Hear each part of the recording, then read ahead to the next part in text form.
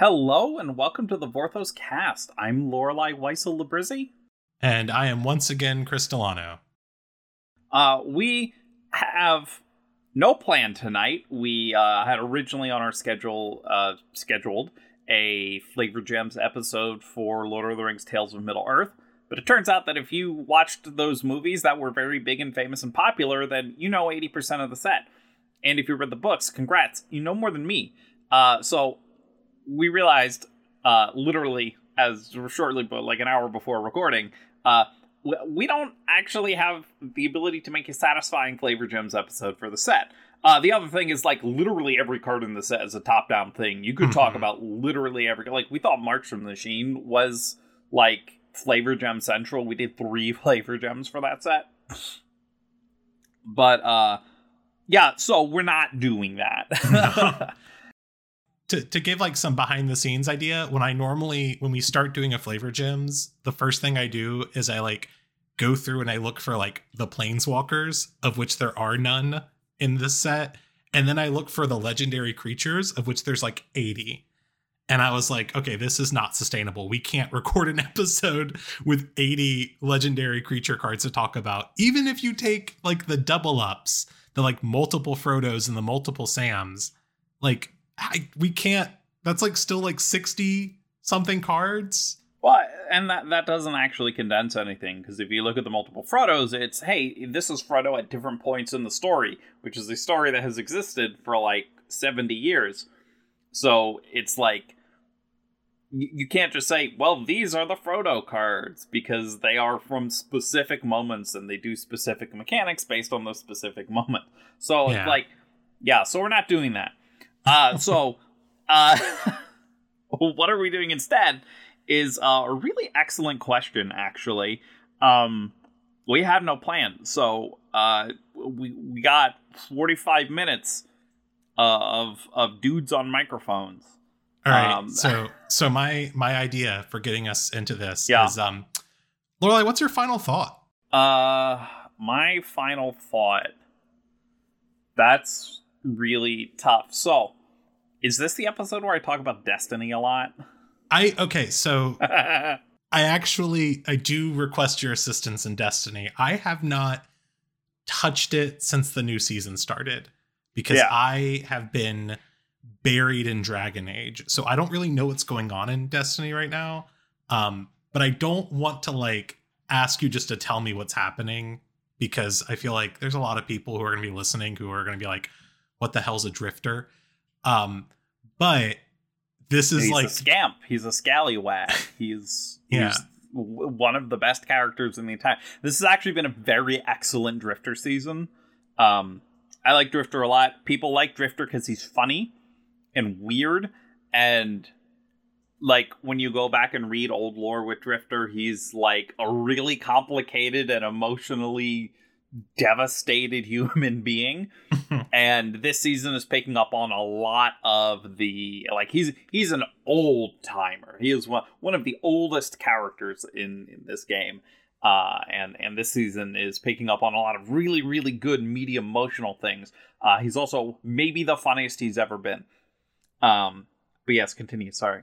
Oh, well, I was just gonna say, like, I don't want you to tell me like the like events of what's happening in this season, because I don't need people to be like skipping ahead to see when we stop talking about Destiny. But what could be really cool to know is like, I guess like Drifter, like talk about like characters who are like introduced as kind of like a gag or like a little like side moment thing, who become like important or fan favorites, because that is like a favorite trope of mine. And it happens a lot in video games, especially video game series or like serialized video games. And it's happened in Magic too. I mean, like Fibblethip. All right.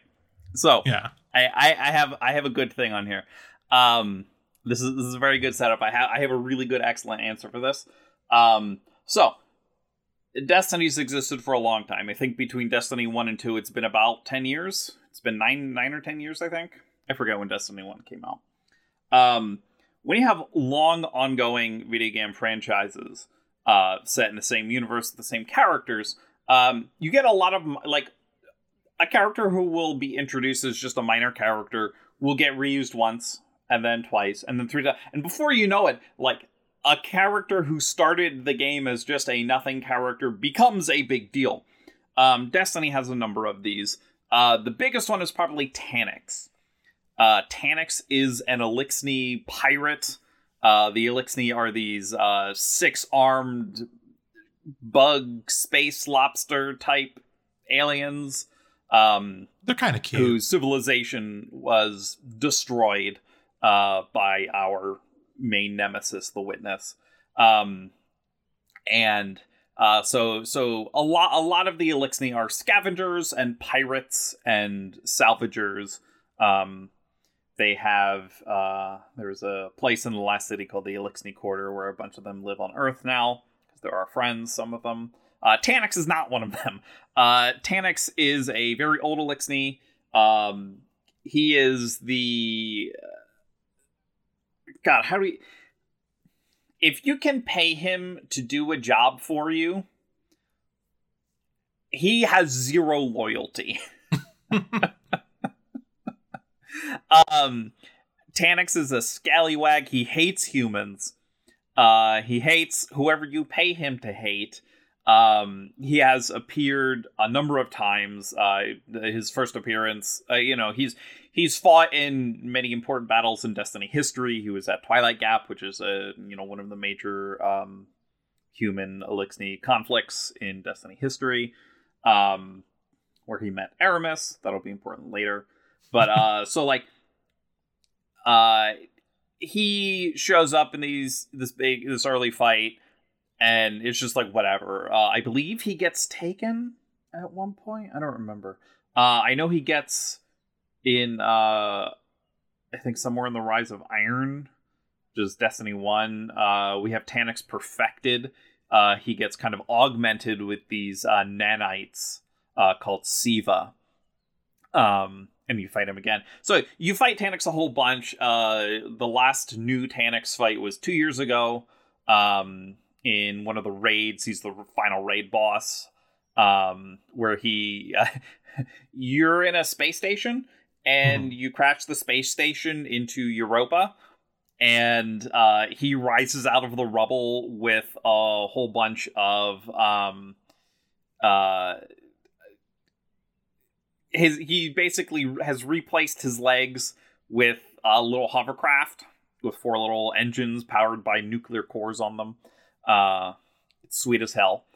So Taniks has historically been like the guy who never died. No matter how many times you fight Taniks, he crawls his way out from near death and finds a way to track you down and try and kick your ass again.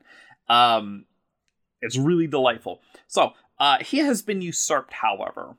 There is, as of this current season, there is a new character who has appeared as a boss more times than Taniks. I was waiting for you to talk about this because I knew exactly where you were going. And this is a Hive Knight known as Kel'Garoth, who first appeared in Season of the Lost, which was about 1.5 years ago, 9 months ago.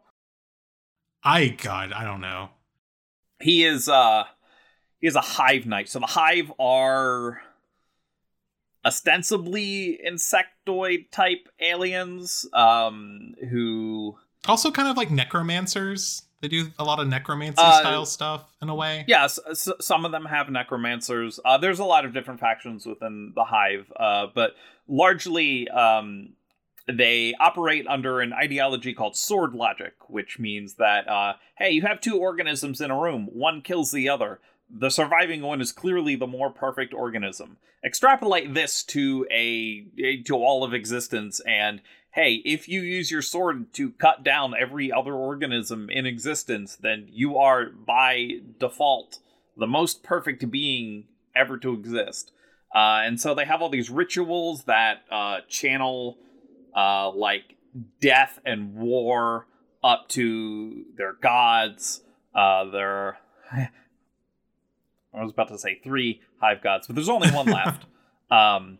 Well, sort of. For now. Yeah. Necromancy. There are asterisks on the other 2. Yeah. But it's a video Xivu game Arath, series. People don't stay dead forever. as some people do.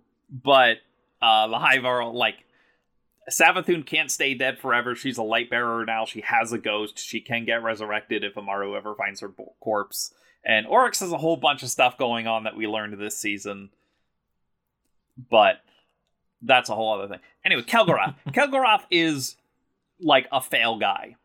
I think he was a boss 3 different times during Season of the Lost activities. And we kick his ass each time. He's a, I don't know what his rank in the Hive hierarchy is, but he serves Xivu Arath. He showed up last season, 2 seasons ago, on the moon, I think. Was he on Mars? He was one of those. Or was he? No, yeah, he was the Mars boss. Yeah.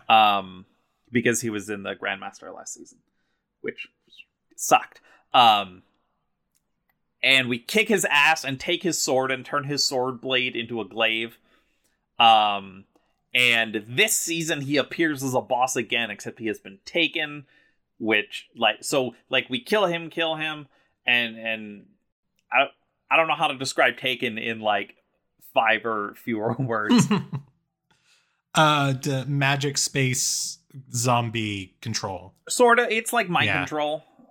Essentially, you metaphysically grab someone by their head and yank them into juice that makes them part of your army. That's the whole thing. Anyway, he's one of those now. And so we're fighting Kel'Garoth a 5th time in less than 2 years. So he's this little minor character who's like, all of a sudden has been like the bossiest boss of any boss that has bossed in Destiny. Which is pretty impressive because there's a lot of recurring characters. Which you don't know are recurring characters until you dig deep in the lore. Destiny has so much lore.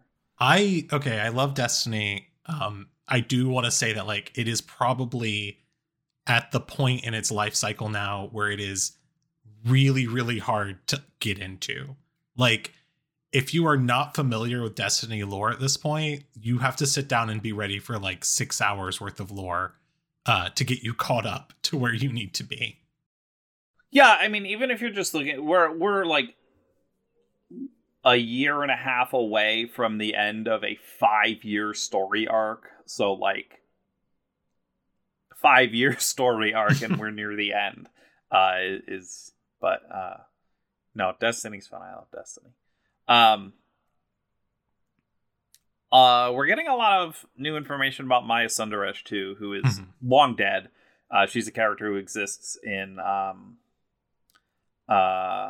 just lore books and stuff, flavor text and whatnot. She was a scientist during the Golden Age.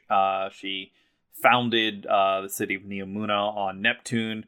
This season we learned she had a wife, so lesbian. I want to say I think the like count of like canonically queer characters in Destiny 2 is higher than the count of like straight ones. I have a hard time thinking of the canon straight relationships. So there was like Zavala, right? He had like a yeah. So Zavala had a wife and son at one point, and Crow and Amanda were together for a little bit. Rip. I don't think you could call Drifter and Eris Morn heterosexual. Well, they're not a canon relationship. They are probably the most popular like fanship. They're very close friends. Yeah. I was just more making a joke that there's nothing heterosexual about those characters. Yeah. Yeah, but yeah, Marasava's bisexual, Drifter is pan. Aramis is a lesbian. I'm trying to think of characters who have actual canon relationships. Maya was a lesbian. Wei Ning and Ariana 3 were lesbians.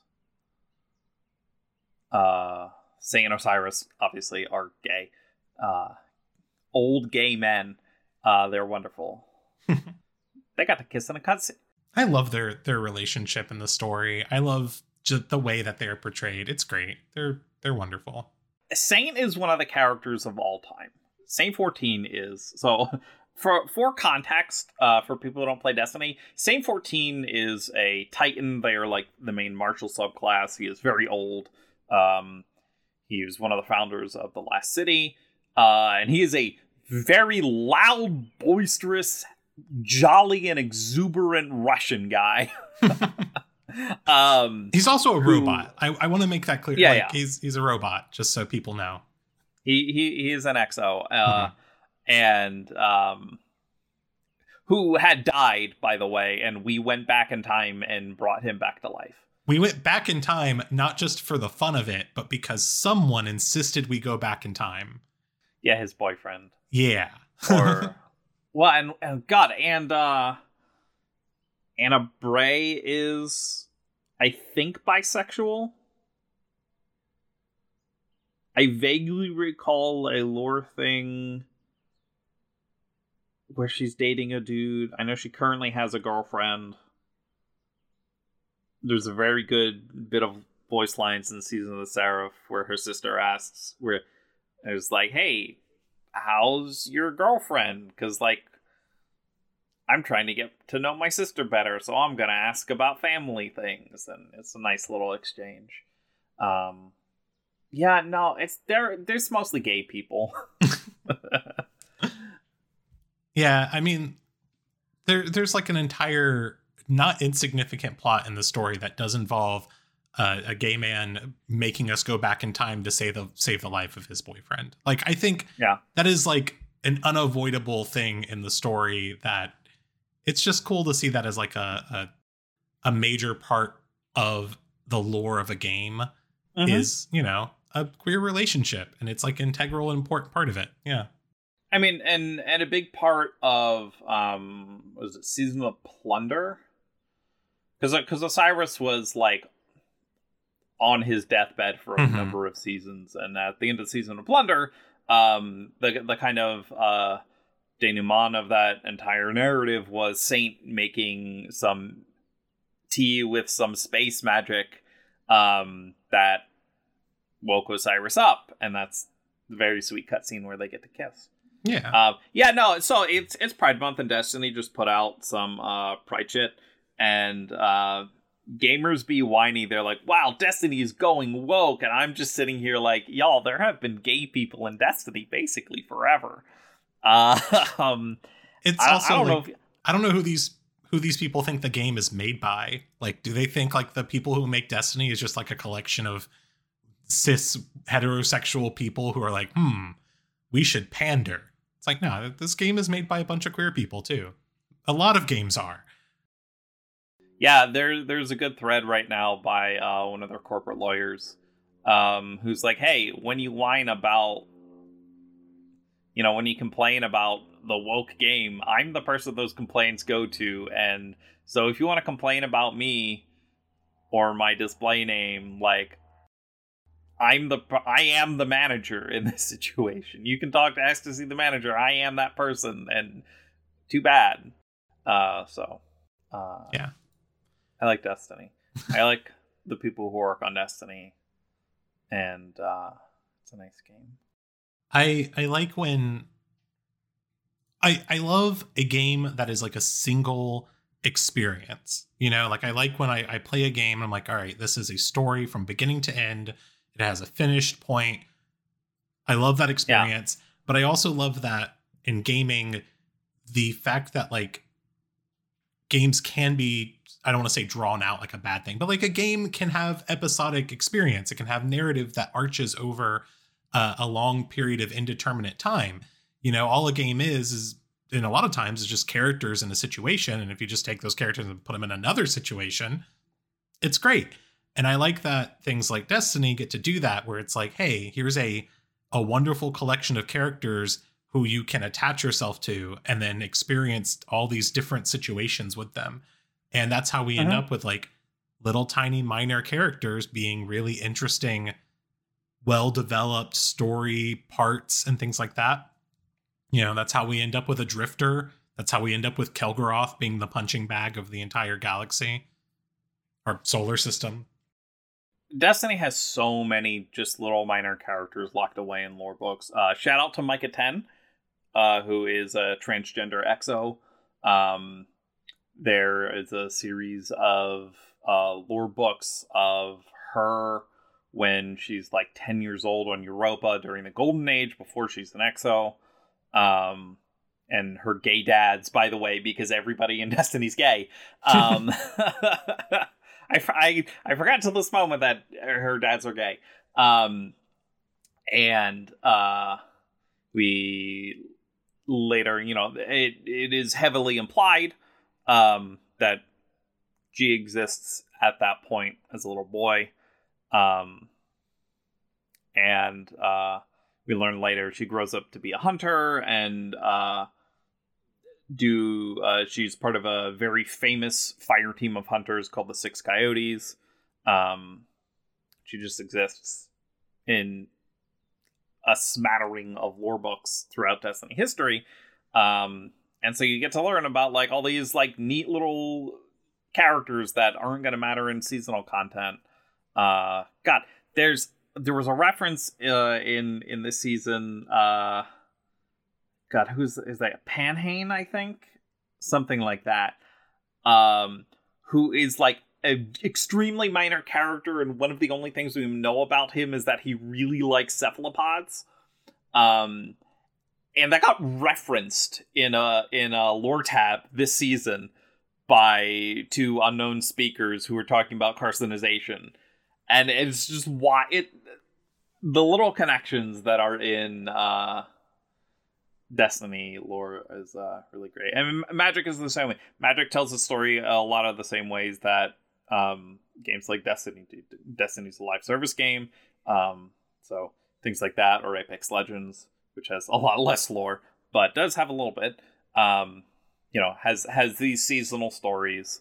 And Magic has 4 seasonal stories a year, by the way. It's the same structure. It really is. That's the thing that I always I feel like a lot of the times people who enjoy Magic story fall into this feeling of like wanting something from it that it's not.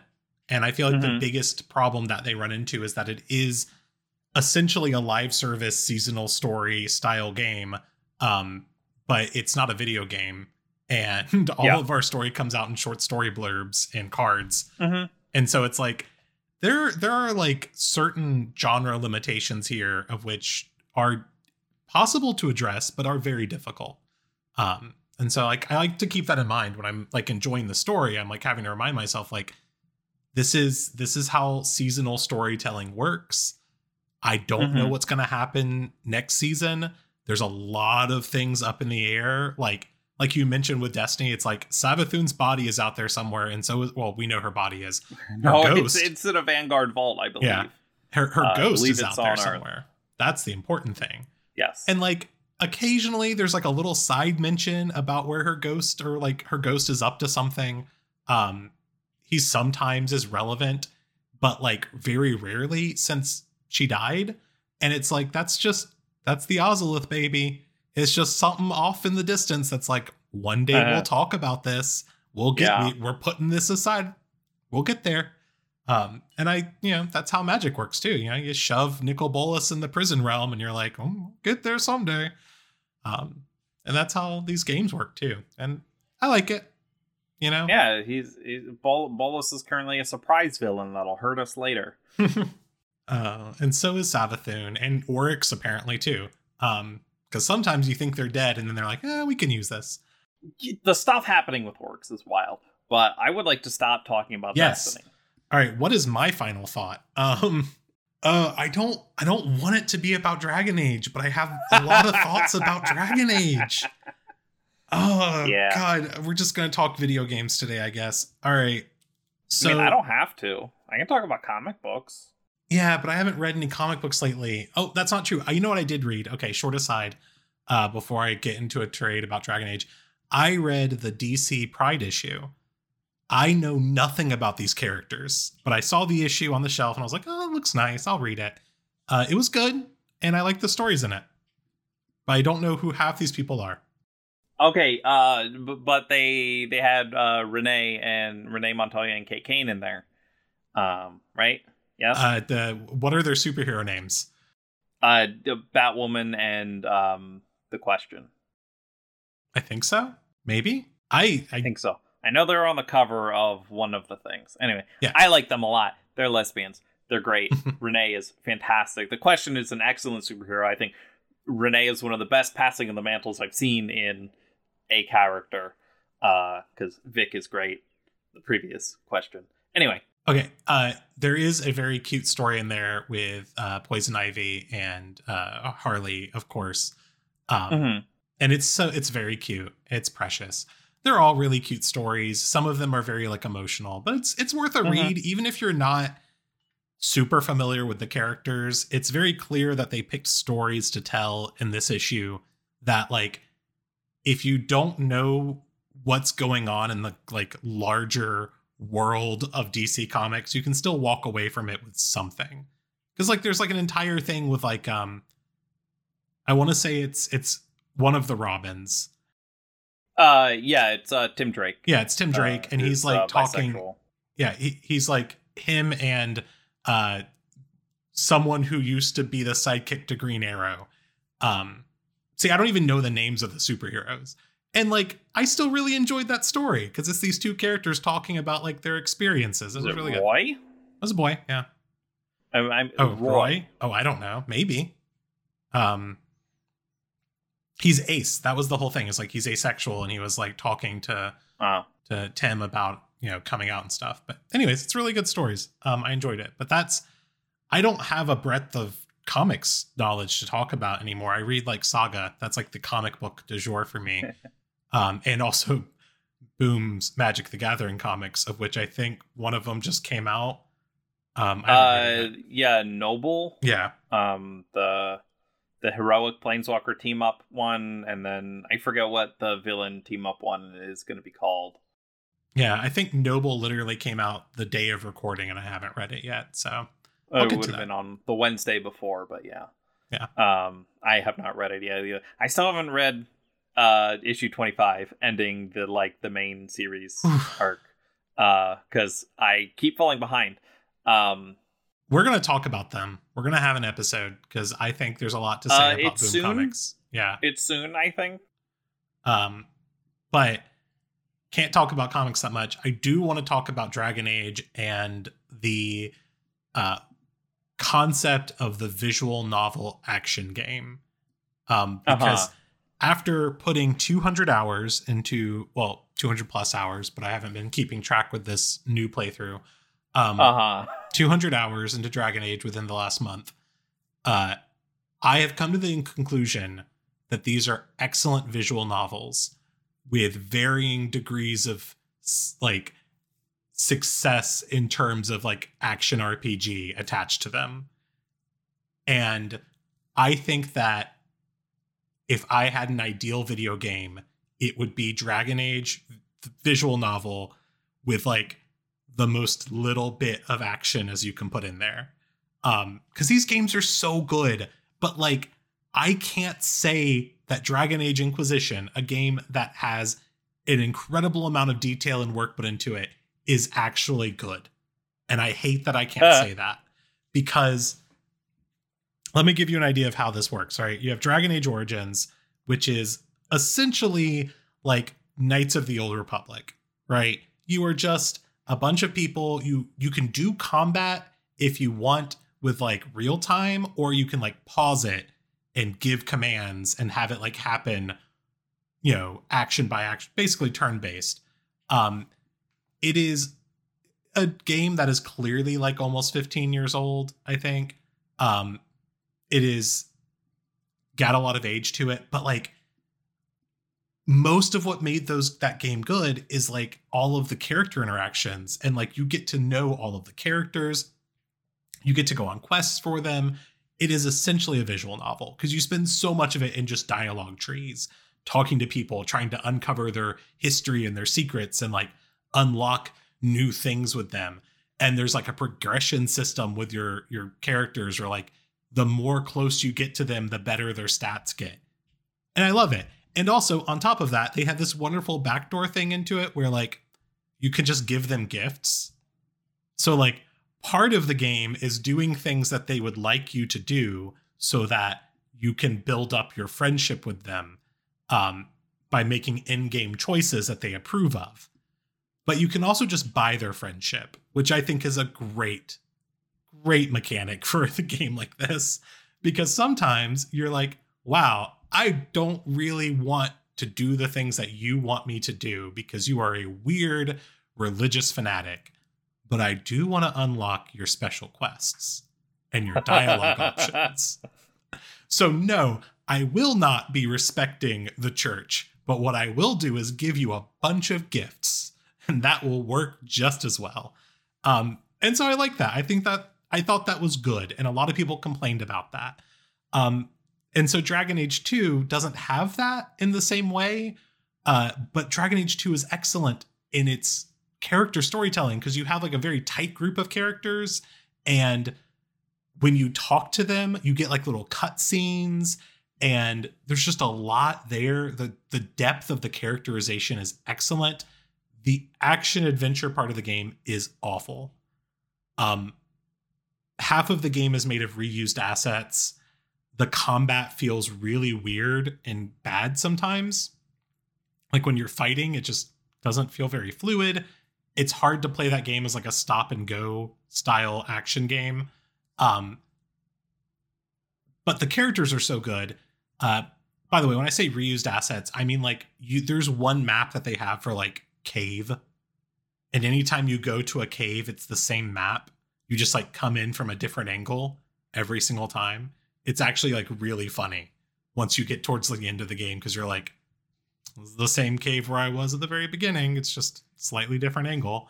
But yeah, I really like Dragon Age 2 for the story, the visual novel aspect of it, of like romancing all these characters. It's great. And then Dragon Age Inquisition, there's so many characters and like, they're fine. They're fine. You know, they're okay. And there's no way to really build and track your relationship with them in the same way as the previous two games. Dragon Age 2 removed like the gift giving aspect. You can still like give, I think, like some special things to people.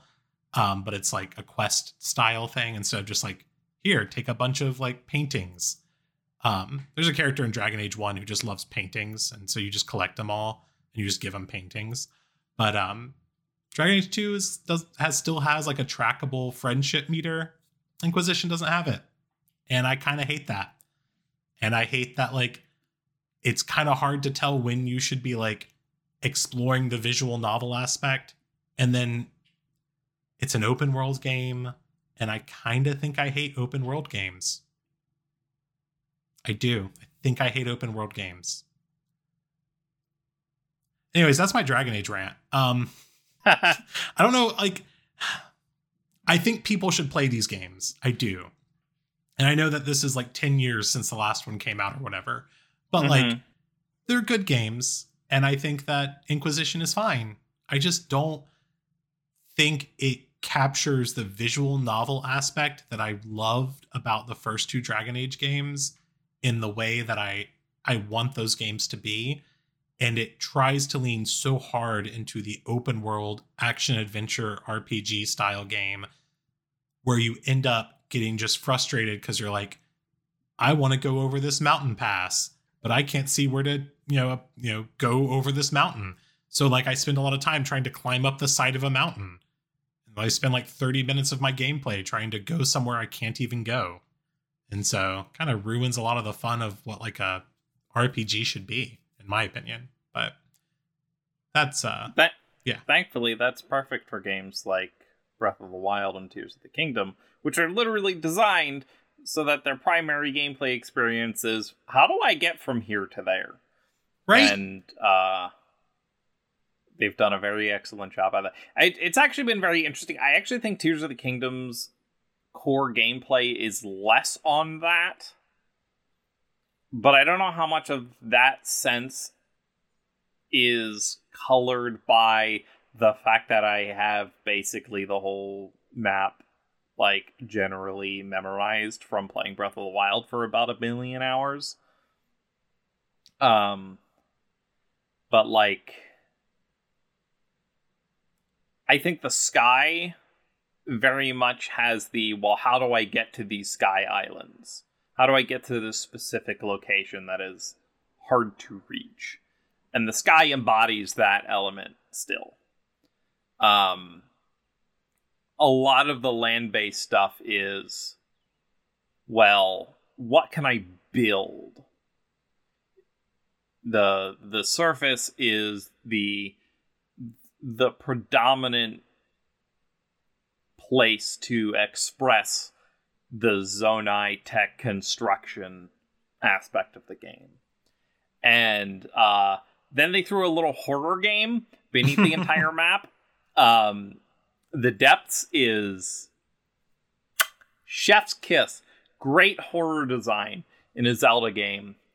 They are eerie. There's never a point where they're not just really dark until you get like all the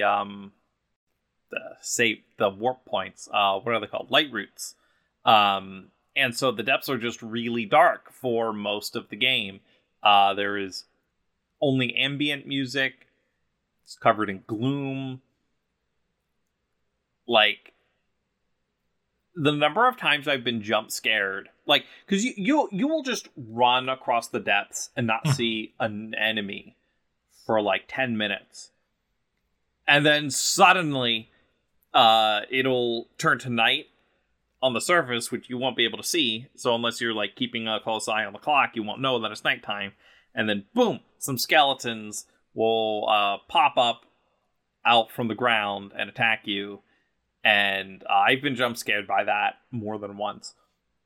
Well, it's I think like the reason why I think those games do so well in terms of like an open world game, because like, or they're built for it. Yeah, well, it's like they're built for it, but also like the point of the game is exploration and discovery, right? Yeah. Like you're not you're one person by yourself. And from my remembering of Breath of the Wild, there's not like characters you're building a relationship with so much as you do quests for some characters and like you do things for them, but you're not like trying to unlock their, you know, traumatic history or something. The fish guy is just your boyfriend. There's no like weird backstory you're trying to unearth and special quests to unlock. But like Dragon Age for me, I was like, I just want to like figure out who this person is and learn about them and get their history and like all that cool stuff. And so it's like trying to take the exploration game, but not doing the exploration part really well, and like fuse it with the visual novel game and then not give you the visual novel stuff really well either. Yeah, I'm trying to think what game came out 3 years before Dragon Age 2 that was an open world game that warped a decision here. So I'm looking at well, Dragon Age 2 is not really open world. It's Inquisition that's open world. Dragon Age 2 has like, is Inquisition the one you're talking about? Yeah, Inquisition is the like open world game. Yeah, it's I think Skyrim might have come out shortly before then. That would make sense. Cuz it's just annoying. You know, and there's another Dragon Age game coming out next year that's supposed to like cap off a lot of this stuff. Yes. So 3 years before Dragon Age Inquisition, 2011, games released: The Elder Scrolls V, Skyrim, Dark Souls. There you go. That is why Dragon Age Inquisition is an open world game. That makes so much sense. Yeah. Yeah. And it's made by EA, so like, and BioWare, so you know. Anyways, there's another one coming out next year. I'm really looking forward to it because the story and like the plot and everything seems really cool. Your weird elf friend from Inquisition is the villain. Turns out, spoiler alert for anyone who hasn't played a 10-year-old game, your like one of your companions turns out to be like a major villain and you don't learn it until the DLC. So that's, it's pretty cool. And I'm excited about that. But like the thing that would make me most excited about that is if I got to like spend a lot of time with that character and like develop a real relationship with them and like learn about them in Inquisition. And it is like the hardest part of the game is trying to figure out how on earth do I get this person to tell me their history? I want to do a quest for him. I want him to give me a quest. And I am like doing everything I can to try and please him to give me a quest. And it was so much easier in the first 2 games when you could give them a gift and see a little meter that let you know like, oh, you're getting close. You're getting close, buddy. Sorry, I'm feeling very old now because I just Googled game releases 2011, and the Legend of Zelda Ocarina of Time 3D came out in 2011, which means even the remastered port of Ocarina of Time is 12 years old now. Yeah. I don't like that. What was it? Was 2011 also the year of Innistrad? Was Innistrad 2011? Oh, that's a really good question. I just have to put like at least one magic word somewhere in this podcast every so often so that we... we did. We talked about Nicopolis. So it was September. Yeah. Yeah. So. I'm just trying to make sure people who are like skipping through to get to the magic talk get distracted and tricked into listening to us talk about why romancing NPCs is the best part of a video game. That's the best part of Dragon Age. Romancing the NPCs. So great. Because video games narratively are at their best when they are touchstones for core human experiences. This is why visual novels are so popular. This is why dating sims are so popular. Gamers don't understand that visual novels are incredibly popular. Because you don't have big major visual novel releases that see the marketing that a Call of Duty has. But there are so many visual novels because they're also generally... I'm telling you, Dragon Age Origins is a visual novel. And Dragon Age 2 is also a visual novel, just very slightly different. But Dragon Age Origins, 100%, that is not an action RPG game. That is a visual novel that someone threw some gameplay around. Like 100%. Most of that game is determined through dialogue trees. It's actually, I love it. But 2011 was also Skyward Sword, also Portal 2, which means that was the last time we had it's been 12 years since the last Portal game, which is a little sad because Portal rules. Portal, a puzzle game that pretends to be something else. It's not. It's just a puzzle game. I love it. Also the same year that Alice Madness Returns was released. Hi, Lily. Thank you for telling me about this game recently. Lily is my friend. She's probably going to listen to this episode. Anyway, I got to see a meat dress from that game. What else came out? Bastion came out. I have the old Supergiant game. Temple Run for all the phone gamers. Back when phone games were like phone games and not just real video games. Duke Nukem Forever. Well, that was a saga. Huh. 2011 was a good year for the video games, I guess. Yeah. Also Batman Arkham City, LA Noire, Uncharted 3, Battlefield 3, Witcher 2, Dead Space 2, Gears of War 3, Star Wars The Old Republic, Dragon Age 2, Terraria. Never played it. That's a whole bunch of games. Wow. Anyways. That was 12 years ago. I think we should start wrapping up the podcast soon. Now that we've had our chance to rant about Destiny and Dragon Age. So what are your final thoughts? Final thoughts. I might be reading a novel for the first time in a long time. What? I have a processing disorder, probably associated with my ADHD. Reading is very hard. And so Magic Story being short stories is, agreeable to me because I can read it in short bursts and it's not very long. This is a big reason why I love reading comic books. Comic books have a lot of visual stimuli that help and the panel-based word bubbles make comics a lot easier to read than novels. But Big Listiculous is getting another win. I might be reading Time War, How to Lose the Time War, soon. Mostly because it's short, and it's been recommended by people who know my reading limitations, that I could probably get through it. So I will probably be checking that out at some point this summer. I will say Time War is this is the episode of Chris saying that things are different than what they say they are. Time War is definitely a novel, but it's almost like a collection of prose poetry. Yeah. I know the basic vibe. Yeah, I think you will read it and enjoy it. It's Would I really enjoy Lesbian Yearning though? Oh, you don't even know the half of it. It's lesbian yearning in space, and there are cyborgs, and I am aware. Yeah. Don't worry, I'm aware of enough.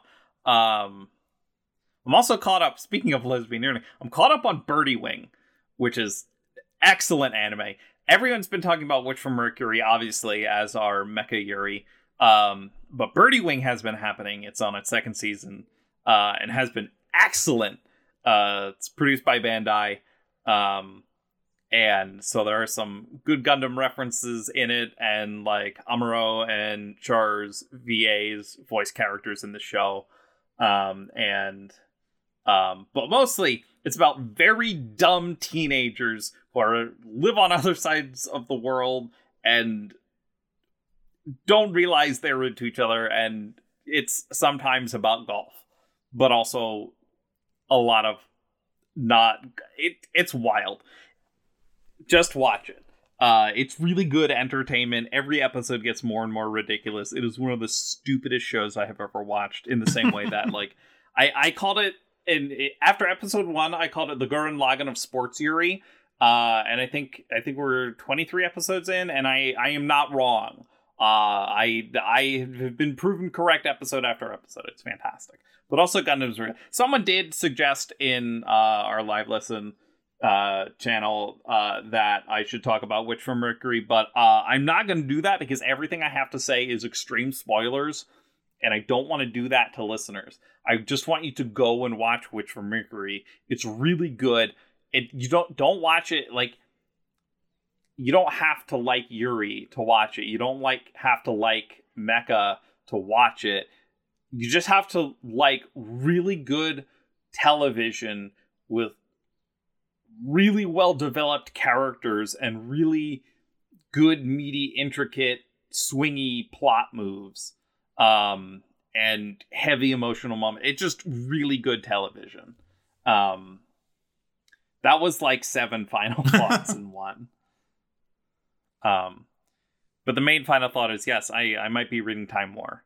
I have some comics to get through first, but okay, so my final thought is going to play off of your actual final thought and also kind of bring around to the subject we should be talking about, in that I'm almost done with a reread of Fellowship of the Ring, finding it delightful to read now that I'm like older and have a solid brain with matter that is like mostly not going anywhere, except for leaking out of my ears occasionally.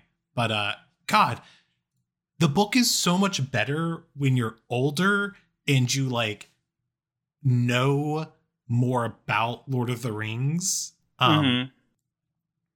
Did you know, and this is something that like my roommate got totally like flabbergasted by, is that like in the movies, Merry and Pippin kind of like stumble into this whole thing and like kind of accidentally end up part of the Fellowship in a lot of ways. In the books, they are very explicitly choosing to be on this adventure. And that kind of changes your perspective of those characters a lot, in my opinion. That they are like explicitly like Frodo, they're telling Frodo like, we are going with you. We don't care what this adventure looks like. They're like two old friends. The book is also very gay. Tolkien notably never really said anything about sexuality. He was a man who grew up in like South Africa and England in the first half of the 20th century. That, you know, he was Catholic. That's not going to happen. But like, it's pretty clear he's at least very friendly with the ideas of things like that. There's a scene where like Sam like grabs Frodo's hand and blushes, and it's very like, yeah, real good stuff though. But really, really enjoying this read through. I think it's really worth it if you are a person who likes reading fantasy novels or just novels in general, and you think to yourself, I can't read this 70-year-old book where like the language is all very purpley and you know, old. You absolutely can. It's worth it. It's so good. And I think they're making a Magic set about it. Yeah. But that's my final thought. Just really loving it. Every time people say purple prose, I'm just like, did Harold write that? This is a reference to Harold and the Purple Crayon, a children's book. But like, that's just what I think. Every time someone's like purple prose, I'm like, Harold and the Purple Crayon, purple prose. And that's nothing. But now you know that that's what I think. Did you know that Harold and the Purple Crayon came out before Lord of the Rings? Yeah, it's a prequel, actually.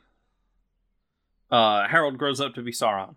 That actually checks out, I think, if you go read the appendices in the Silmarillion. Yeah. Yeah, who's going to prove me wrong? Nobody's read the Silmarillion. Anyways, I think I think that's where we're going to end off. If you have read the Silmarillion and want to prove me wrong that Harold from Harold and the Purple Crayon is Baby Sauron, you can do so on our Discord server. To get there, you can head to patreon.com/thevorthoscast. Everyone who supports us gets access to that Discord, where we have, I don't know, it's been Lord of the Rings for a long time, but we do talk about magic. And you know, like we mentioned, we did just have another magic comic come out this past week, and those are, you know, there's been a lot of kind of retrospective thoughts about the Boom Studios magic comic runs. Mostly positive. Mostly we've really liked them. Yeah. And you know, we have a little bit longer before to go before we get to Eldraine. But we do have Commander Masters also sometime this summer. Do not speak his name in this house. I wasn't going to say. I'm just saying we have a lot of new cards. Mm-hmm. And we're going to have a lot of sweet reprints. And if it's like past master sets, we're probably going to get fancy borderless versions or fancy alternate art versions. And this is the exact kind of product where weird deep cuts can appear in those kinds of specialty versions of cards. So if you want the lowdown of all the cool lore that's going to come with those cards, you want to get into this Discord server now before previews start, so that you're primed and ready for day one, whenever that happens. I don't know if we have dates for those. They're probably on the website somewhere. I could open them up right now, but I want to end the episode, so I'm not going to take time to do that. And also, it's just a nice place with a lot of good peeps. Yeah, and if you want to argue with me about anything I said about Dragon Age, you can only do that on the Discord. I will take your money and you can say whatever you want to me. It's fine. Yeah, that's it. This has sort of been the Vorthos cast. Thank you all for listening.